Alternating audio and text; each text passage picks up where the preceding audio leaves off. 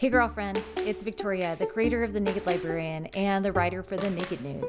Real quick, you're listening to part 2, Peanut Butter Revelation, 6 realities why self-reclamation can be an uphill climb for women, and 4 ways to strengthen your self-worth muscles, or just PBR for short. If you didn't listen to part 1 of PBR, pause this episode and check that one out first. You're going to want to understand all the layers of reality that make pumping up your self-worth essential. So, here we go.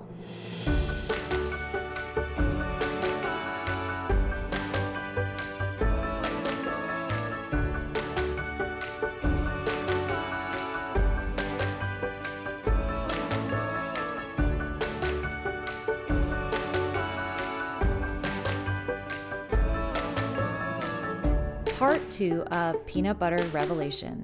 If you want to really know children, drive a carpool. There's something about the lull in the commute, the scenery out the window, and the in-between moments that loosen their thoughts. If you're lucky, they'll share them with you. Many years ago, I was driving the soccer boys across town for their match. It was before the Portland rainy season, and the trees mingled their green and gold amidst the warehouses of Portland Boulevard.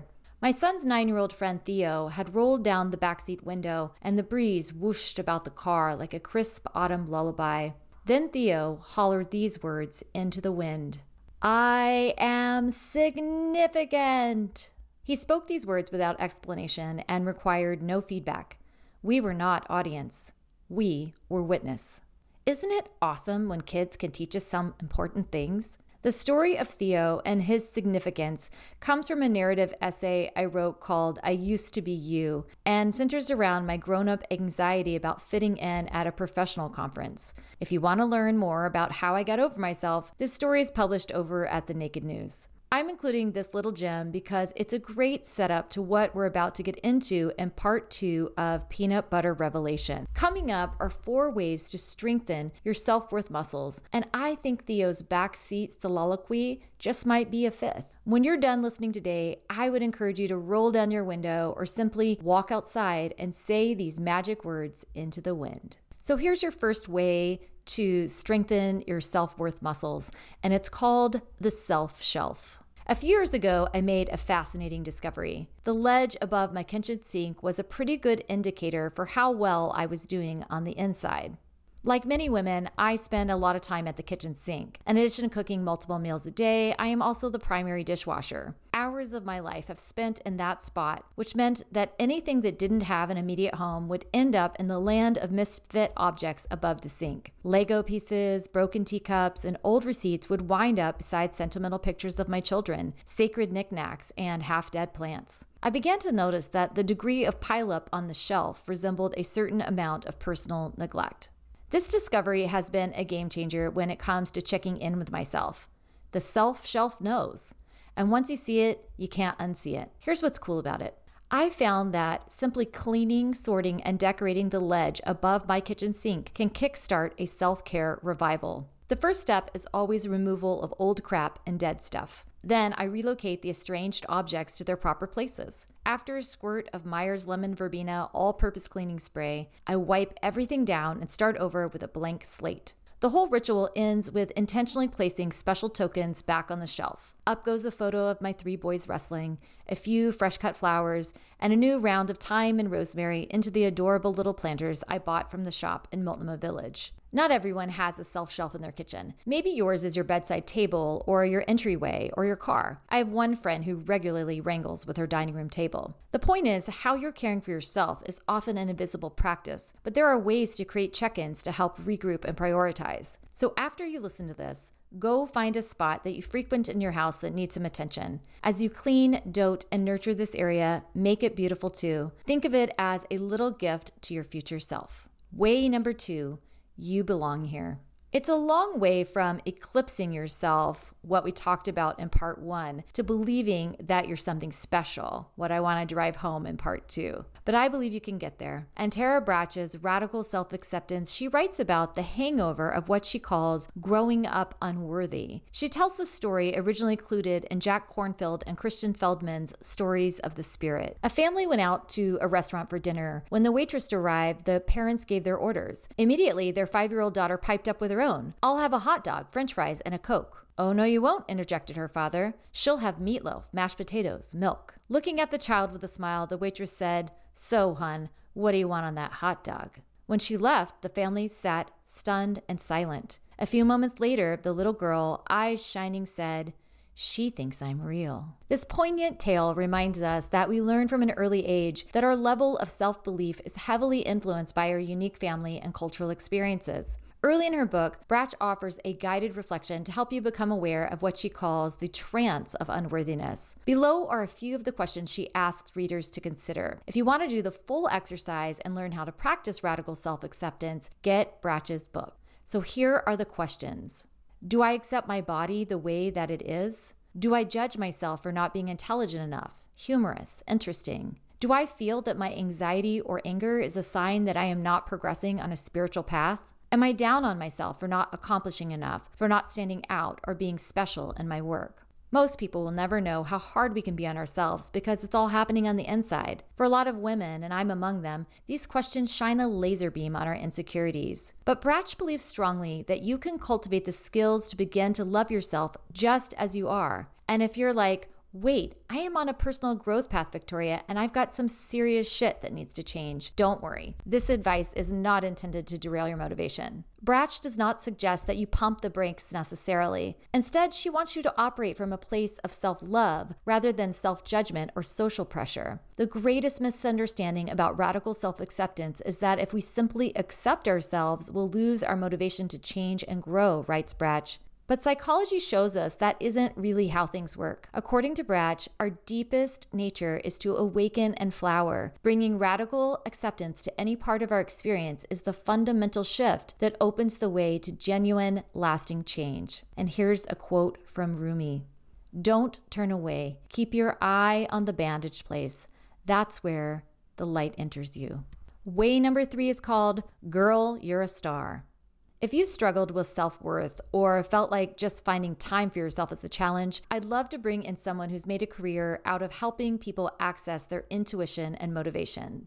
Mel Robbins is a best-selling New York Times author, podcast host, and personal growth expert. Her fans love her for her straight-talking wisdom and practical approach to going after your dreams. Robbins' book, The High Five Habit, has a premise so simple you almost can't believe in it. That's because Robbins found that by giving yourself a high five in the mirror each morning, you can radically change your levels of self-acceptance and belief. I know, it sounds a little corny, and if you try it, it kind of is. But here's what you might not know. There's a lot of research on the psychological benefits of high fives. In her book, Robbins outlines a study where researchers looked at how giving a high five might motivate children when faced with a difficult task. The researchers separated kids into 3 groups who all received different feedback. Group A was given a compliment based on a trait, such as, you're really smart. Group B was given praise based on effort.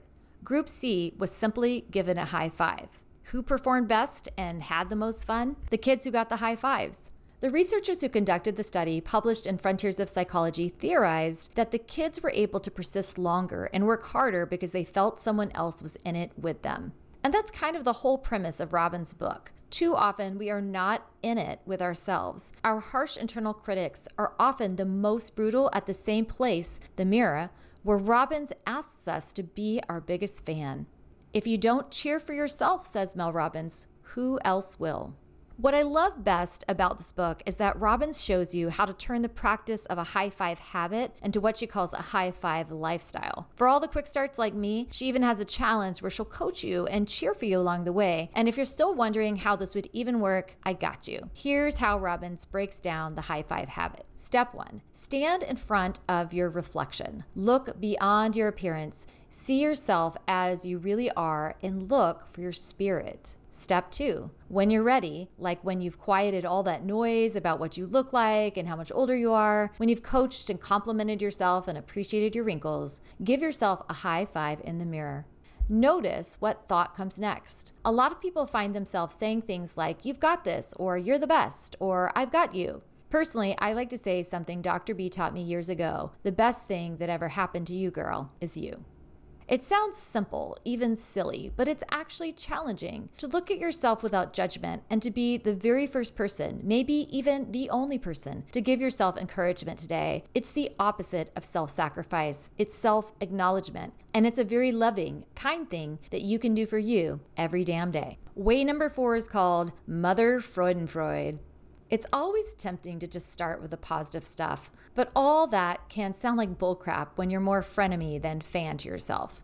As you sort through your levels of self-sacrifice and self-acceptance, forming habits around loving and celebrating yourself will start to seem more possible and even fun. One of my own practices includes overriding my negative body thoughts with loads of love. When my belly feels especially squishy, I caress my tummy and say, "Thank you for doing so much for me." I tell my body that she's done a great job with growing all the babies and fueling all of my creative endeavors. I have shifted from calling my belly my little pooch to my memories. It's a work in progress, but it's now a regular thought override. And you know what? I really like being friends with me. I am thoughtful, kind, and hardworking. I am a good mother to me. Whatever else my mind wants to say about me, those thoughts belong to someone else. And me and my mom say, you can fuck off. If you want to join me on this road, I want to share with you one of my favorite words, Freudenfreud. Freudenfreud comes from the German word for joy and means to find pleasure in someone else's success, accomplishment, or good fortune. I initially encountered it in Brené Brown's seminal work, Atlas of the Heart. It's especially meaningful when you understand its antonym, Schadenfreude, which refers to taking pleasure in someone else's misfortune. And The Dog Ate My Compass, I mentioned that I even included this extraordinary term in my wedding vows, which I based on 3 special words related to my husband.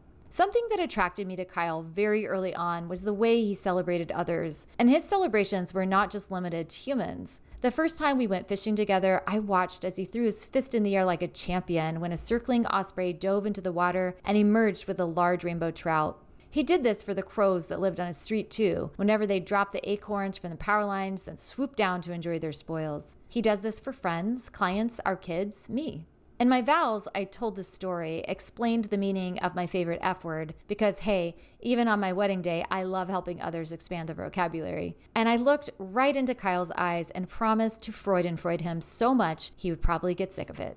Not everybody has a Kyle in their lives, I know. Hell, I don't even have Kyle around to celebrate with me all the time. Between his work travel and our apart together lifestyle, I often need to be my own cheerleader. Sometimes we need other people to show us how normal it can be to celebrate ourselves. I know I do. When I got to the end of the high 5 habit, Mel Robbins did something that I have literally never seen done before. So in the spirit of knowing, accepting, and loving yourself, here's one of the best inspirational examples of how we can be the first ones to celebrate just how amazing we are. This quote comes from the acknowledgement sections in the High 5 habit. It reads, "First, I acknowledge myself." Yes, Mel Robbins, you deserve a huge round of applause. This book took 3 years, 2 publishers, 13 gigabytes of memory, 21 gallons of fish food ice cream, 7 boxes of tissue, a few handfuls of Advil PM. This has been one of the hardest chapters of my life. Writing through it saved me, and eventually this book appeared. I can't believe the shit I've been through. The lawyers won't let me say more.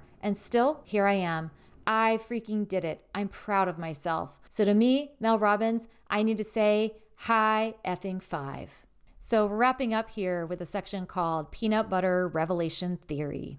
Kyle has observed on more than one occasion that I have too many jars of open peanut butter. It's true. While I resolved to never sacrifice crunchy peanut butter for creamy, to live the life of a peanut butter princess who flouts peanut butter varieties, not to mention almond butter and pecan butter on occasion, I have yet to figure out how to properly organize a refrigerator, or pantry for that matter, and frequently lose a half-empty jar to the fridge vortex. It's a mildly annoying habit that mostly makes no difference in my life at all. What's notable about this flaw, however, is that I can both see it and accept it about myself now. And that's what eventually happens. As you begin to notice more of what you like, don't like, want, and don't want, you'll uncover the good with the bad. I encourage you to embrace all that you find. Grab onto it like a soft, round belly and give it a good shake. Say thank you.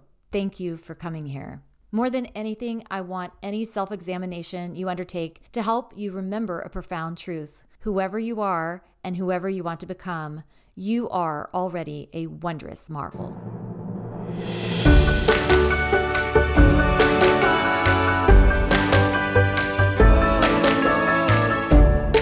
Hey guys, it's Victoria again, and I thought thought you might want my absolute favorite peanut butter toast recipe. It's all about using the best ingredients, and it works great whether you use creamy or crunchy, although I think you know my vote. And you can find the print version of this recipe at the end of the article written on my website. So here's the recipe. Peanut butter revelation toast. 1 slice of chewy sourdough bread toasted. 1 to 2 generous tablespoons of high-quality peanut butter, half of a sliced banana, a drizzle of Georgia sourwood honey, a sprinkle of Himalayan sea salt, and optional 1 teaspoon of chia seeds sprinkled on top. Enjoy.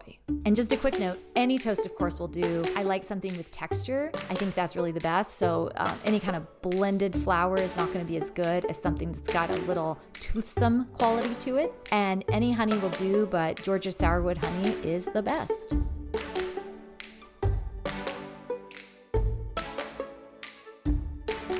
Oh, and one more thing. I hope you enjoyed this production of The Naked News. Everything created here is for educational and entertainment purposes and should not take the place of talking with a medical or mental health professional. I am a big believer in therapy, and if you've been thinking about finding a great therapist, let me be the first to say, go for it. And remember to visit us at www.nakedlibrarian.com/nakedlibrary to learn more from any of the awesome authors you heard from today. If you do order something from one of our links, please know that I get a few bucks back. Any money received will go towards spa pedicures and my fancy get-rich-slow scheme.